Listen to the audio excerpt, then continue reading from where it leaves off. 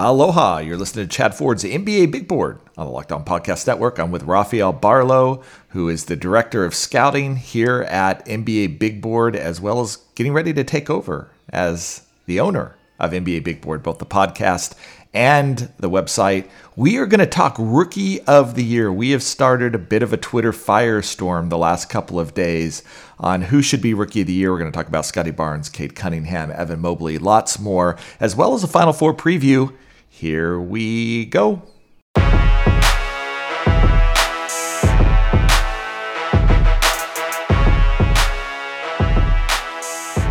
Love that music. Love that sound. Gonna miss that. I'm gonna miss hearing that theme song to the podcast. Yeah. It gets me pumped up. Next week is going to be my last podcast with Rafael, and we're going to kind of do a retrospective and kind of go back and think about a lot of sort of highlights from the draft. But I want to do two things in this podcast with Rafael before he takes over full time, and he's got some really great plans, and we'll talk about those next week for the podcast and what's coming down. One is we were both together covering last year's draft. We both were in the studios there in Dallas for Locked On, and it's essentially the year's over. We know how these rookies have played this year, at least in the regular season, and I think it's time to make our predictions for Rookie of the Year and go a little bit deeper in this class, as well as it's a big weekend with the Final Four coming up. You got Duke, North Carolina, which is huge, not only from a basketball perspective, but some interesting draft prospects there. Duke has a ton, and then Kansas and Villanova on the other side. Not as many draft prospects on that side of the bracket, but Kansas certainly has some really interesting prospects as well. So we'll break all of that down today. But I want to start, Rafael, with my Twitter followers are killing each other right now. Luckily, they're not killing me so much. They're killing each other right now in what's become a really tight three-way race between Cade Cunningham, Evan Mobley, and Scottie Barnes. Depending on what you like, depending on what you value in the NBA, I think there's a legitimate case to be made for all three of these guys as the Rookie of the Year, and just going forward, a legitimate case for all three of them of who is long-term going to be the best player of the year. So I'm going to put you on the spot right at the start of the podcast. And my first question to you is this is the easier one, by the way, who would be your vote for Rookie of the Year? Oh, man. You know what? It's one of those things where I came into the podcast with one person. Then it switched right when you started recording.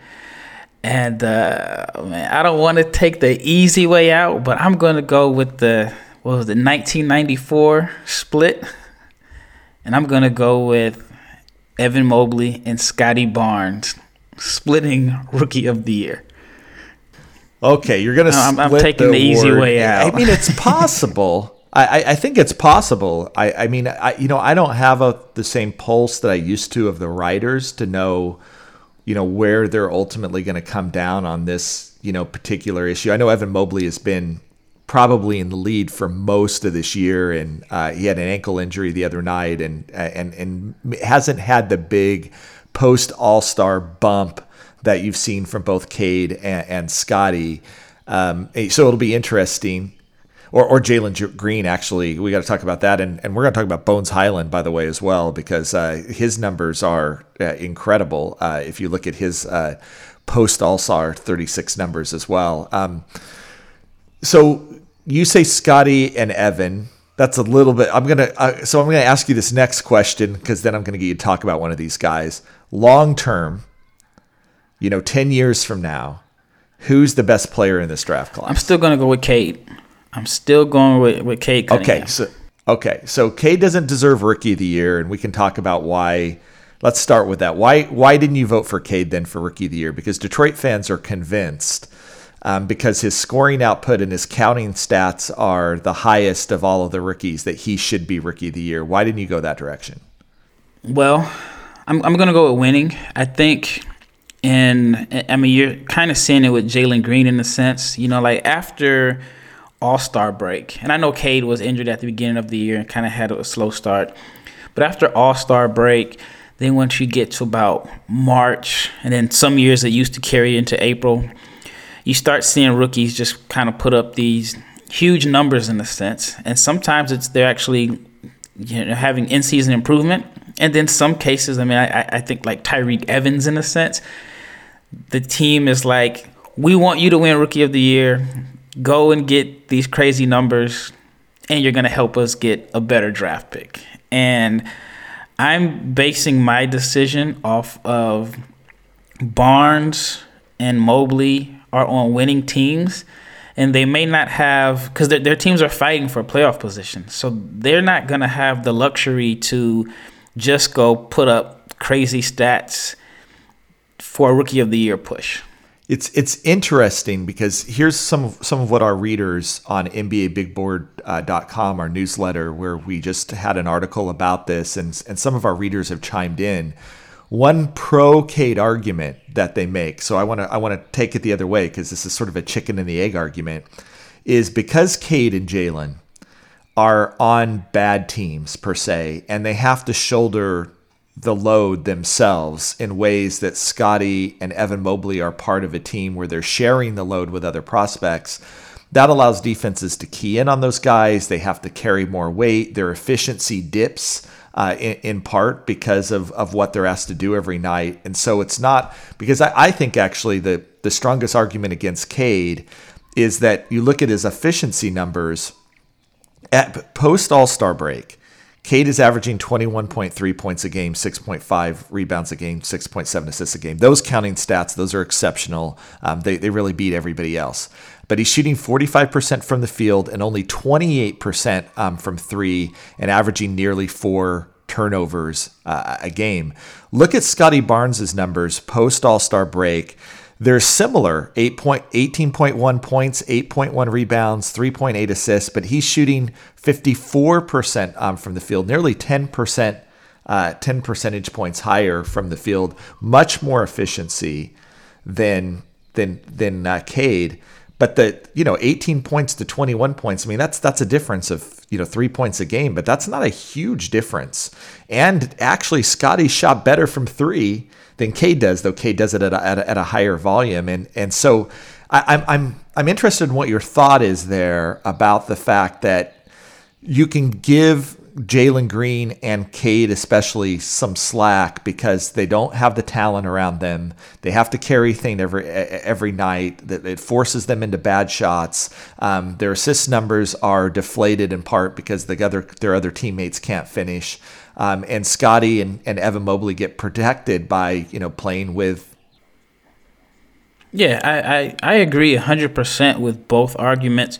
And I think even with Cade, the efficiency is going to be lower because he's the one that's taking the end of the shot clock bombs. He's taking the contested threes with 4 seconds left on the shot clock. And again, the turnovers, which, aren't too surprising because he had a negative assist-to-turnover ratio in college anyway. I'm just going to reward winning in this case.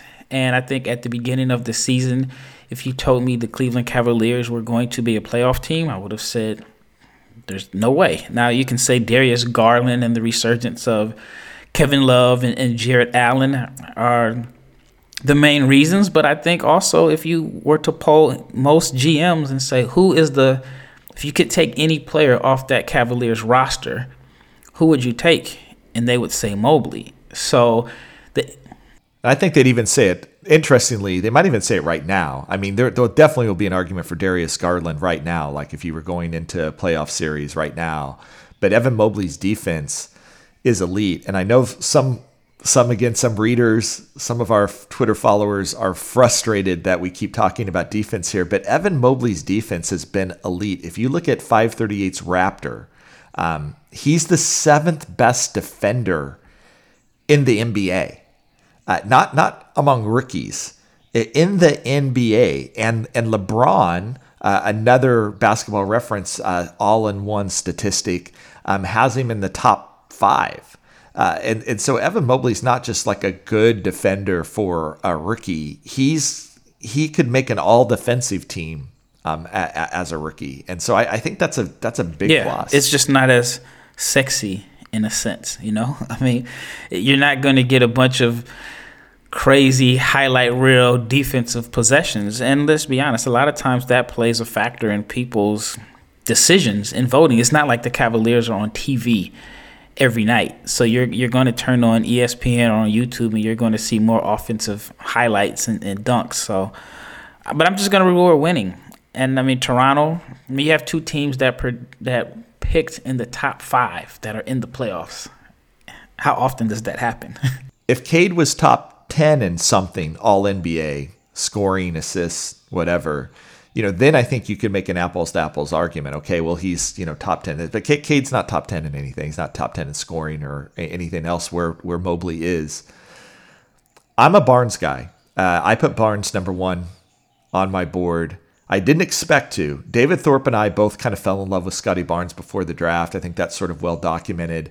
But I was on record, and I think David Thorpe was on record as well, is that this is going to be a work in progress. I did not expect in any way that I would be saying the words that Scottie Barnes, post All-Star break, is averaging 18, 8, and 4 a game on pretty high efficiency from the field. Like that wouldn't have occurred to me after what he did at Florida State his freshman year. I thought this was going to be 2 or 3 years out. Scottie Barnes has a chance to be the best player in this draft. And now 1 year in, I hear comparisons from NBA teams like his ceiling to players like Kawhi Leonard, to like Giannis Antetokounmpo, a guy who is so versatile that they're going to get it done on both ends of the floor. They don't have to be elite 3-point shooters. Definitely the knock against Scottie right now is that he's still a subpar 3-point shooter, but he does everything and he can do everything. And the Raptors have actually had some significant injuries to Fred VanVleet, and other players. And Scottie's kind of held them together on this team, and the playoff push is still there. So even when you want to say, well, he's playing with all-stars, and Fred VanVleet, the Raptors have had their fair share of injuries, and Scottie Barnes has been, I think, the glue that's sort of held this guy together. And so for me, Barnes gets the edge because he's a plus defensively and offensively. The versatility that's there, the impact that he has on winning on this team. To me, he's the most complete player. While I can argue Evan Mobley is a better defender and Cade Cunningham is a better offensive player than either of those two players right now, to me, Scottie's the most complete. I think he's had the biggest impact on winning, frankly, even more than Evan Mobley, in part because I think Evan Mobley does have a better surrounding cast than Scottie Barnes does on this team. I think that's even debatable. I mean, Siakam he's been on a tear. He's a former All-Star. I mean, VanVleet is good. I mean, they have a championship coach. So that's why it was tough for me to figure out which one deserves. So I took the easy way out and it gave it a split. But what's even funnier is, and I was wrong about Scottie Barnes, I did not see this aggression on the offensive end. I thought he was going to be passive. I thought he was going to be good, but if I were to guess what his numbers would have been, I would have said, he's going to average about 8 or 9 points per game. He's going to average maybe 4 rebounds, 4 assists. He's going to be a plus defender, but I didn't see 18. And I don't think anybody did. I didn't either. I don't think anybody did. And Masai was kind of criticized for not taking Jalen Suggs on draft day. And so, here we are, and Scottie Barnes could very well win Rookie of the Year. You said you think long-term, though, it's going to be Cade.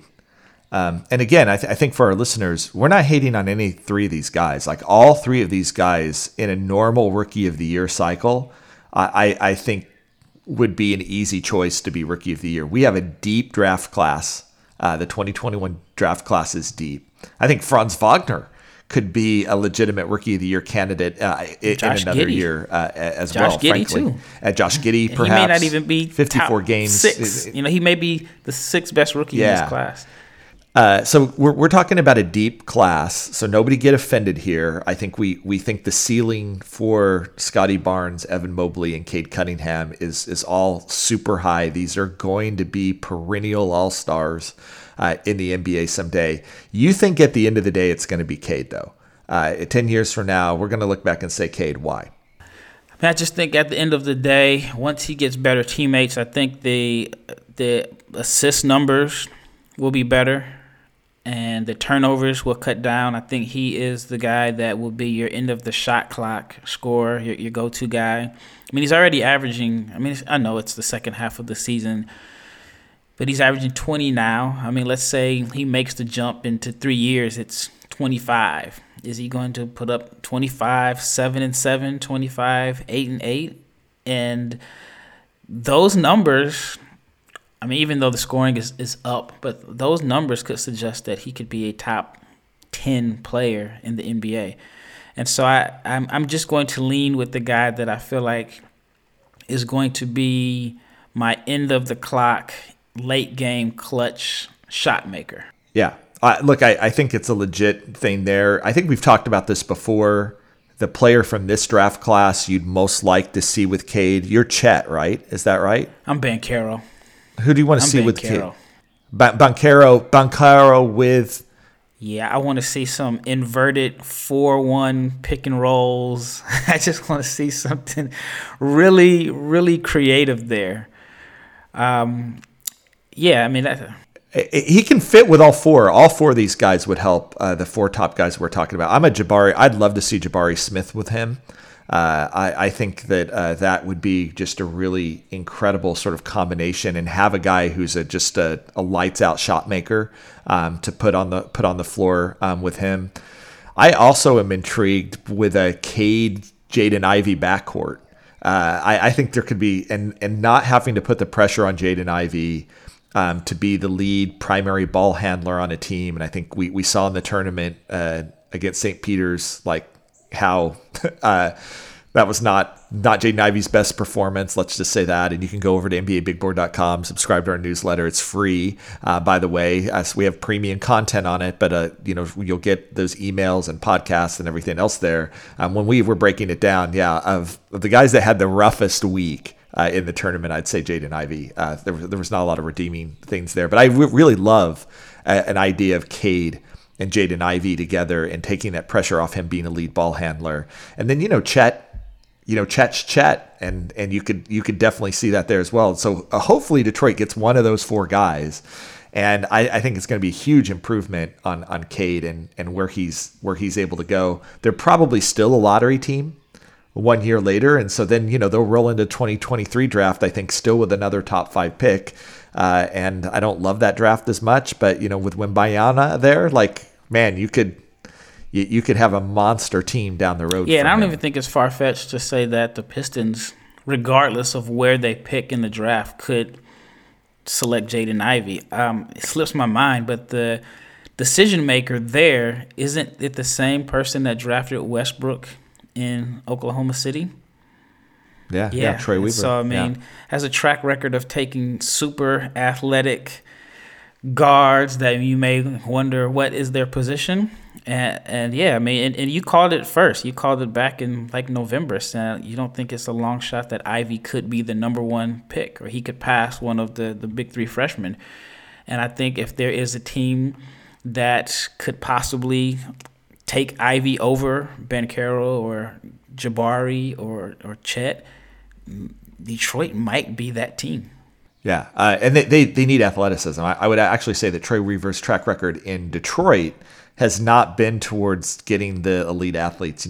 Isaiah Stewart's not really that. Sadiq Bey's not that. Killian Hayes isn't that. Cade's not that. Luka Garza, that has not been their track record. But it's, they have some athletes on their roster, but not in their sort of top tier level of players. And so certainly adding a guy like Jaden Ivey Bagley, or Jabari with Bagley helps. Now it evens out a little bit. Yeah. All right. I by the way, my pick for best player long term is actually going to be Evan Mobley.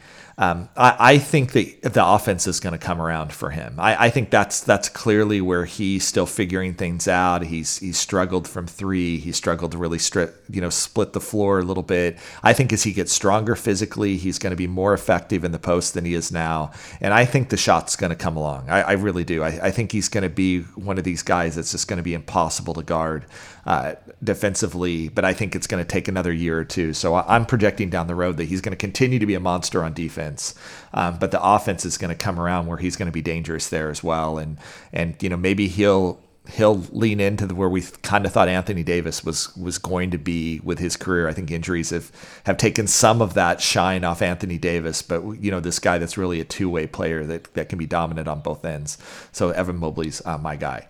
All right, when we come back, we're going to talk about the rest of the rookies, and we'll kind of get it suss out an order past the top three. Plus, we're going to talk about the final four.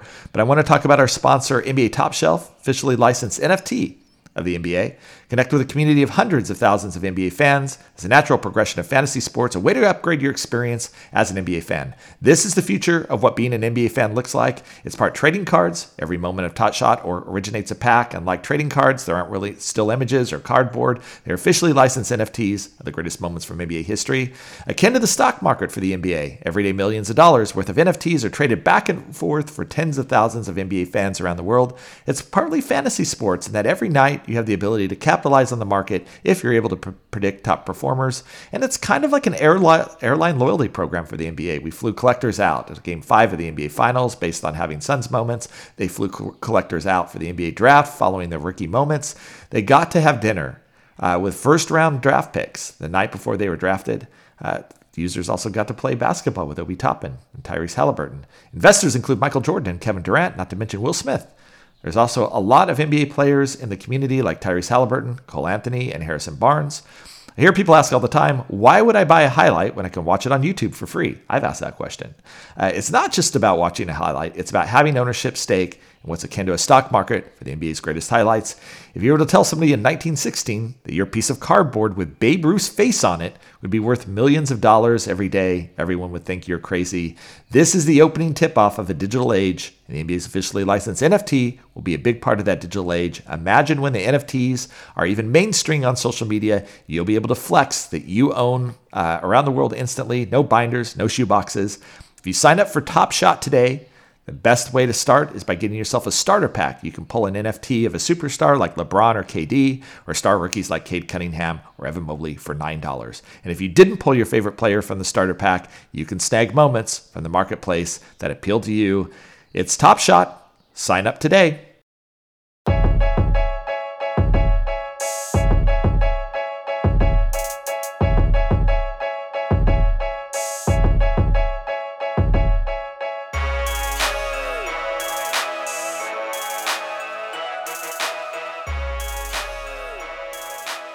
All right, Raphael. We talked about Cade. We talked about Evan Mobley.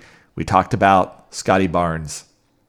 Then there's another group of guys. And by the way, Orlando Magic fans are a little bit salty that Franz Wagner isn't in this conversation. He had a great rookie season, maybe the most consistent of all the rookies, it just kind of started good and just stayed good throughout the entire year. You've got Josh Giddey. You've got a huge second half surge from Jalen Green, and we'll talk about that in a second. His numbers in some ways are better than Cade Cunningham's if you really want to take post All-Star break numbers. Josh Giddey we talked about as well. Who's your guy after those three are off the board? I'd have to go with Green. I have to go with Green. I think that the same reason why everyone thought he deserved to be the number 2 pick. He just got off to just a rough start, even though I think a lot of people may have thought he was probably the most likely to win Rookie of the Year because you just knew he was going to get shots and just have total freedom. But he's turned it up on as of late. He's in a situation where he has all the tools. And so I think if he doesn't get off to such a slow start, then, he's in the conversation that we had in the first segment. Here's his numbers before the All-Star break. 14.6 points a game. That's okay. 3.1 rebounds a game. 2.3 assists a game. Okay. 2.2 turnovers a game. 1-to-1 assist turnover ratio. But this was the killer. 38% from the field, 31% from three. Really low efficiency there. But listen to the numbers after the All-Star break. 19.7 points. 3.7 rebounds, that goes up. 3.3 assists, increase an assist a game. 1.7 turnovers, his turnovers go down significantly.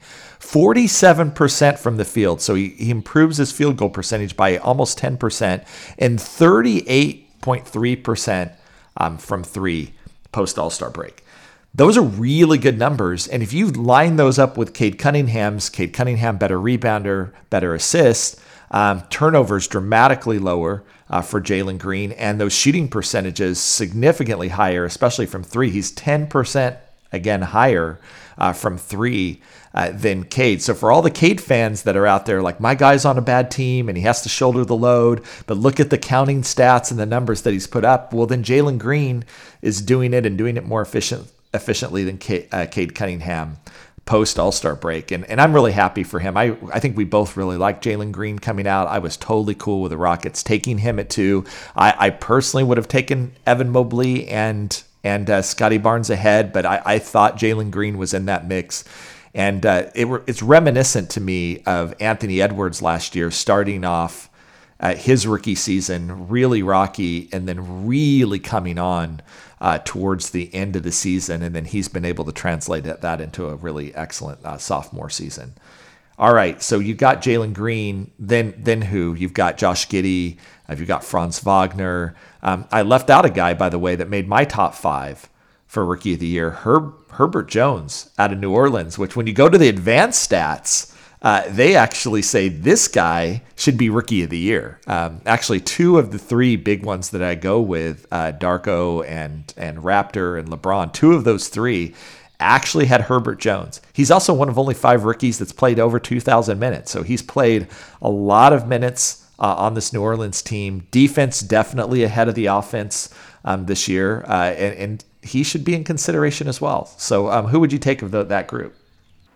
Oh, man. I think I'm just not a big fan of the situation in Orlando. I think it could totally change for Wagner next year because you're assuming they're going to bring Isaac back and then another top pick. So I'm going to go with Giddey. I think he's going to have the best. I think he's in the best position to succeed there. But actually, you know what? I'm going to take that back. I'm going to throw a wild card for you. I'm going to go with Alperen Sengun. Okay, who did not make my top 10, by the way, this year. But certainly there are fans who think that he is going to be special down the road. Why Sengun? I mean, well, one, I think that his best attribute on offense is he's a low post scorer. Now, of course, in today's NBA, you're not going to get a lot of post touches.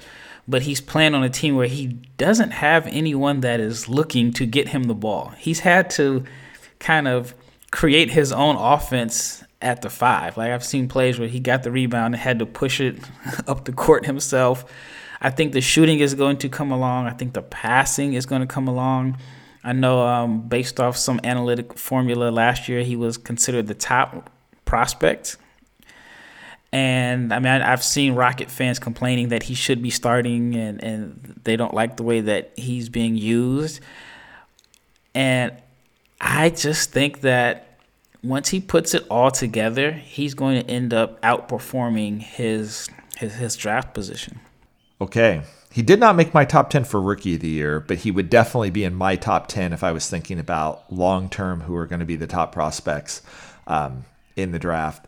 So mine went 4 Franz Wagner for Rookie of the Year, 5 Herbert Jones, Jalen Green 6th, Josh Giddey 7th, and Giddey probably would have been a few spots higher, but he had that hip injury, ends up only playing 54 games this year.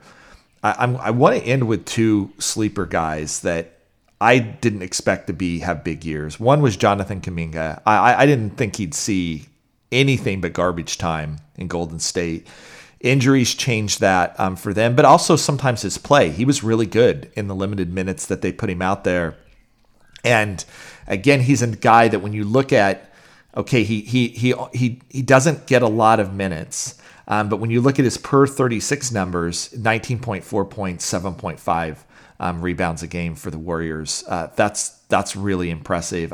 He's a guy that I think is going to keep getting better and better. I've really liked him. But I want to talk about Bones Hyland. Not only does he have the greatest name of anybody in this draft class, but here are his post All-Star numbers, Raphael, per 36 minutes. He comes off the bench. He's kind of a six-man for the Nuggets. So I'm going to expand it out to 36 minutes, which is about what Scotty Barnes and Cade Cunningham and Evan Mobley get every night. 22.6 points a game, 5 rebounds a game, 6.8 assists a game, 2.2 turnovers. So he's got like a 3-to-1 assist to turnover ratio. He's shooting 48.1% from the field and 46.5% from 3. That's insane. That's Rookie of the Year. The volume is insane, and the efficiency. Oh, that's like one of the great rookie of all time. The efficiency of the year. Now that's post All-Star, and it is adjusted to a per 36 minutes to kind of put him on par. If he was getting the same minutes, he doesn't get those.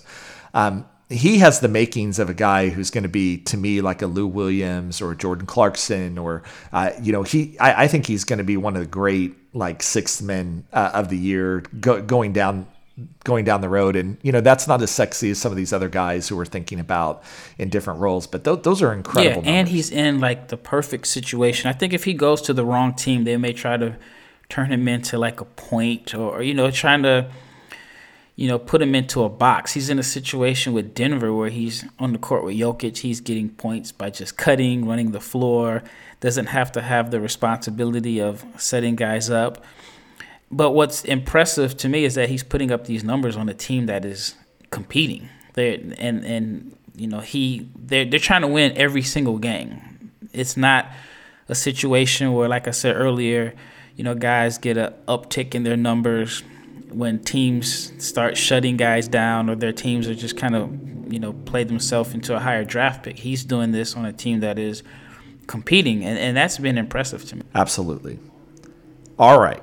It's time to pivot to the 2022 NBA Draft. Final Four this weekend: Duke, North Carolina, Villanova versus Kansas. Before we dive into that, let's talk about our sponsor, Built Bar, and their new product, Puffs. Puffs are the first ever protein-infused marshmallow. They're fluffy, they're marshmallowy, they're not just a protein bar, they're a treat, and they're covered in 100% real chocolate. Puffs are a fan favorite with incredible flavors like yummy cinnamon, churro, coconut, marshmallow, banana cream pie. So good. They're going to be your new favorite. All Built Bars are covered in 100% real chocolate.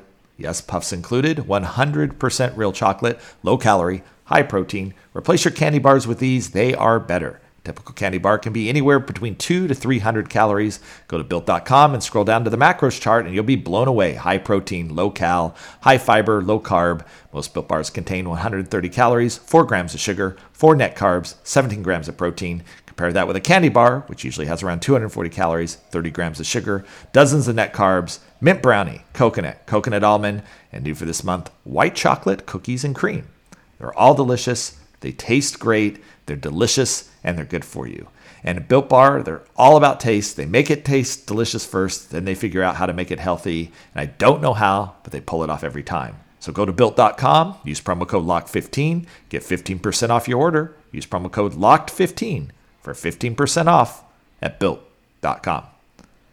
I feel like that Built.com ad's going to be in my brain for like the rest of my life. I'm going to be able to recite that all the time, and I'm going to be a lifelong Built Bar fan. I think so too. I really love them.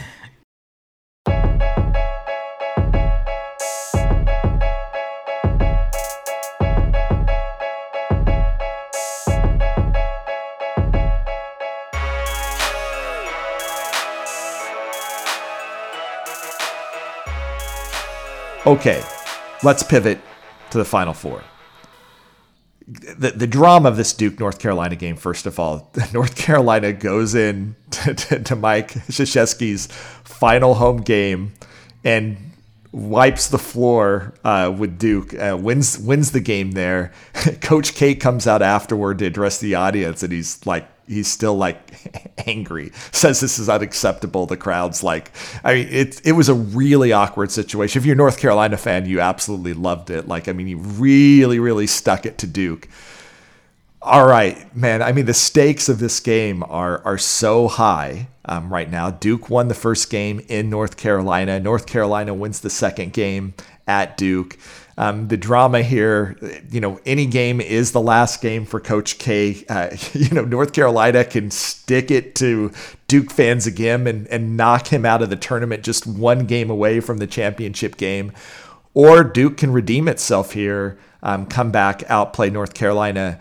To me, from the talent standpoint, this is Duke all the way. They should be able to handle North Carolina, but their talent is young and it's been inconsistent. They struggled at times with lead guard play. Jay Roach is actually a guy who we haven't really talked much about as being a draft prospect. Has really started to steady them, I think, as their point guard, and has been one of their most important players. Your favorite guy in the draft is going to be there, and Paolo Banchero. He's going to match up against Armando Bacot, who is a beast on the boards and does some important things, or Brady Manick as well, who's out stretching the floor for North Carolina. First of all, who wins this game? And second of all, who has the most riding on their draft stock here? Man, you got me on the hot seat twice today. I have to pick a winner. Yeah. You gotta pick a winner. I mean, on paper, it's easy to say Duke. And then on one hand, you're like, does Coach K lose to a rookie head coach with less talent? I mean, just thinking about that just makes this storyline even more. I mean, just one of the craziest storylines that I can remember. I'm going to go with Duke, but man, this is going to be a great game. And who has the most? What was the question? Who has the most to gain? Yeah. Who are you watching from a draft perspective that could help themselves? Man, honestly, I feel like, I can go with 5 different answers. I think Banchero has solidified himself at the very, very worst, the top 4 pick. But, against Bacot, that may take away some of his post play, all right? And then, let's say he's defending Manick and he's just getting beat, on leaving him open because Manick had threes in the last game. That could possibly impact. I think, even for A.J. Griffin, even though I think that medicals are going to play the biggest impact on where he goes. But if he's not shooting well, which he shot 45% from 3 all season, so the chances of him not shooting well from 3 are slim. But if he's attacking the rim like he did in the Arkansas game, I think that could help him. Now, as far as Mark Williams, he has, you can make a case and say he's been their most impactful player. If not him, then maybe Roach. I think as far as the 2 guys that may have the most riding on this from a draft perspective are the 2 point guards, Caleb Love and Roach. Roach hasn't been on anybody's, I shouldn't say anybody's. He hasn't been considered a top 60 guy on most boards, but he's kind of played himself into that position now. He's made clutch plays. He's kind of steadied the offense. A good game or 2 could put him in that range. While I think if Caleb Love he can go for 30 or he can go for 6 of 17. I think in the Baylor game, he was only 1 for 6.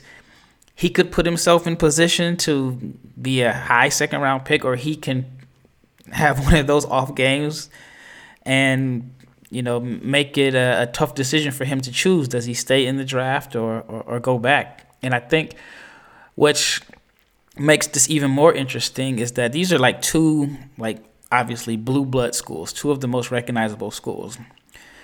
With this whole NIL situation, it's almost safer to return to school because you can make more money returning to school than you would if you're not a lock to go in the first round. And that's why I think for Love and Roach, this performance, this game could really, really be big for them as far as what choice they make in the next few weeks.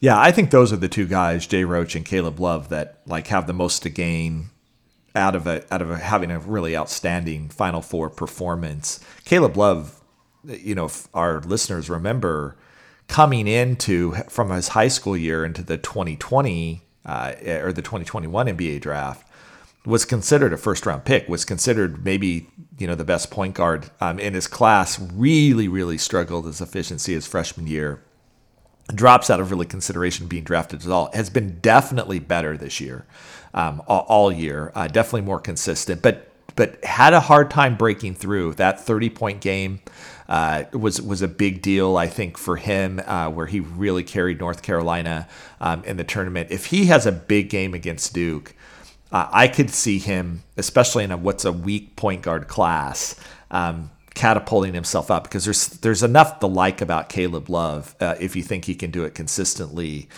to get him up there, and like you said, maybe like early second round, maybe even sort of late first round. Vice versa, if he has a bad Caleb Love game, and he's certainly capable of doing that, he might be right back where he started with, like, he's not even going to probably get sniffs in the second round, which is and Jay Roach, a guy that we weren't talking about very much. And he's small. He's a small guard, which always sort of hurts his draft prospect a little bit. But a big tournament, we could have a weird 6 Duke guys getting drafted, and with Coach K leaving, they may all just decide it's time to clean the slate and get out of there. Let's pivot for a second to Kansas Villanova. Kansas has one, I think, clear first round guy in Ochai Agbaji, a guy who actually started red hot his senior year, has actually cooled off in February and March significantly. He does come back and in the Elite Eight and has a pretty good game for Kansas with 18 points, starts hitting some threes. But before that, it was a disastrous March for him, especially shooting the basketball. You've got Christian Brown, Jalen Wilson a little bit. Remy Martin has actually come on really big for them as well, though he's older, and I'm not really sure what kind of draft prospect he is. Colin Gillespie is probably, Villanova's, one draft prospect, the guy that, maybe like Peyton Pritchard just ends up, as a 4-year senior with toughness and, the ability to shoot the basketball, ends up, getting drafted somewhere. Who's going to win Kansas Villanova, and the draft prospect you think has the most at stake there? Going to go with Villanova, and I'd say who has the most at stake is, it's hard to go. I forgot all about that. And it's funny, I'm having dinner with Keith Langford, another Kansas alum, so I'm sure he's going to ask me this question in a couple hours. So Rafael Barlow will no longer be taking over the NBA Big Board podcast. The executive decision's just been made. He made the wrong choice in the Kansas Villanova. I forgot all about your ties to Kansas. Killing me. Villanova's. They're not the sexiest team. Every year, all their prospects seem to have the same characteristics, like just this toughness and but yeah, I'm going to go with Villanova here. I think the prospect that has the most to gain, and man, I'm going back and forth in my mind between is it Agbaji or is it Brown?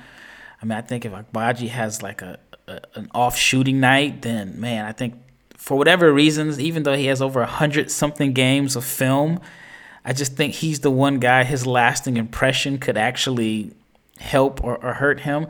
And I think Brown has a lot to gain. I think if he plays well, makes some athletic plays, then he's going to put himself in position to possibly be a first-round pick. But at the end of the day, I just think Remy Martin is going to lead Kansas in scoring. It's and for good and for bad. There's good Remy Martin, there's bad Remy Martin, and look, I'm scared as a Kansas fan for Villanova. Of course, I'm going to pick Kansas to win it, and then Kansas to beat Coach K. In the final, that would make me really happy, just as a Jayhawks fan. But I the Agbaji thing's always been interesting to me because he's a senior. I think the bar is higher. He certainly played the part of a mid to maybe even late lottery first round pick the first half of the season. I understand the arguments there, though he didn't look anything like that as a freshman, sophomore, or junior, which is always a bit scary for me, right? Like when guys like get it their senior year. This wasn't like Corey Kispert where he was really good. It just like people didn't really start seriously taking him as a draft prospect until his senior year. Like, Agbaji wasn't that good until this year. And then you kind of see him in February and March, and he looks much more like the old Agbaji that we're used to sort of seeing in Kansas. Right after I wrote the article, too. Right after I wrote the article. Right after you were his hype man. The Desmond Bain.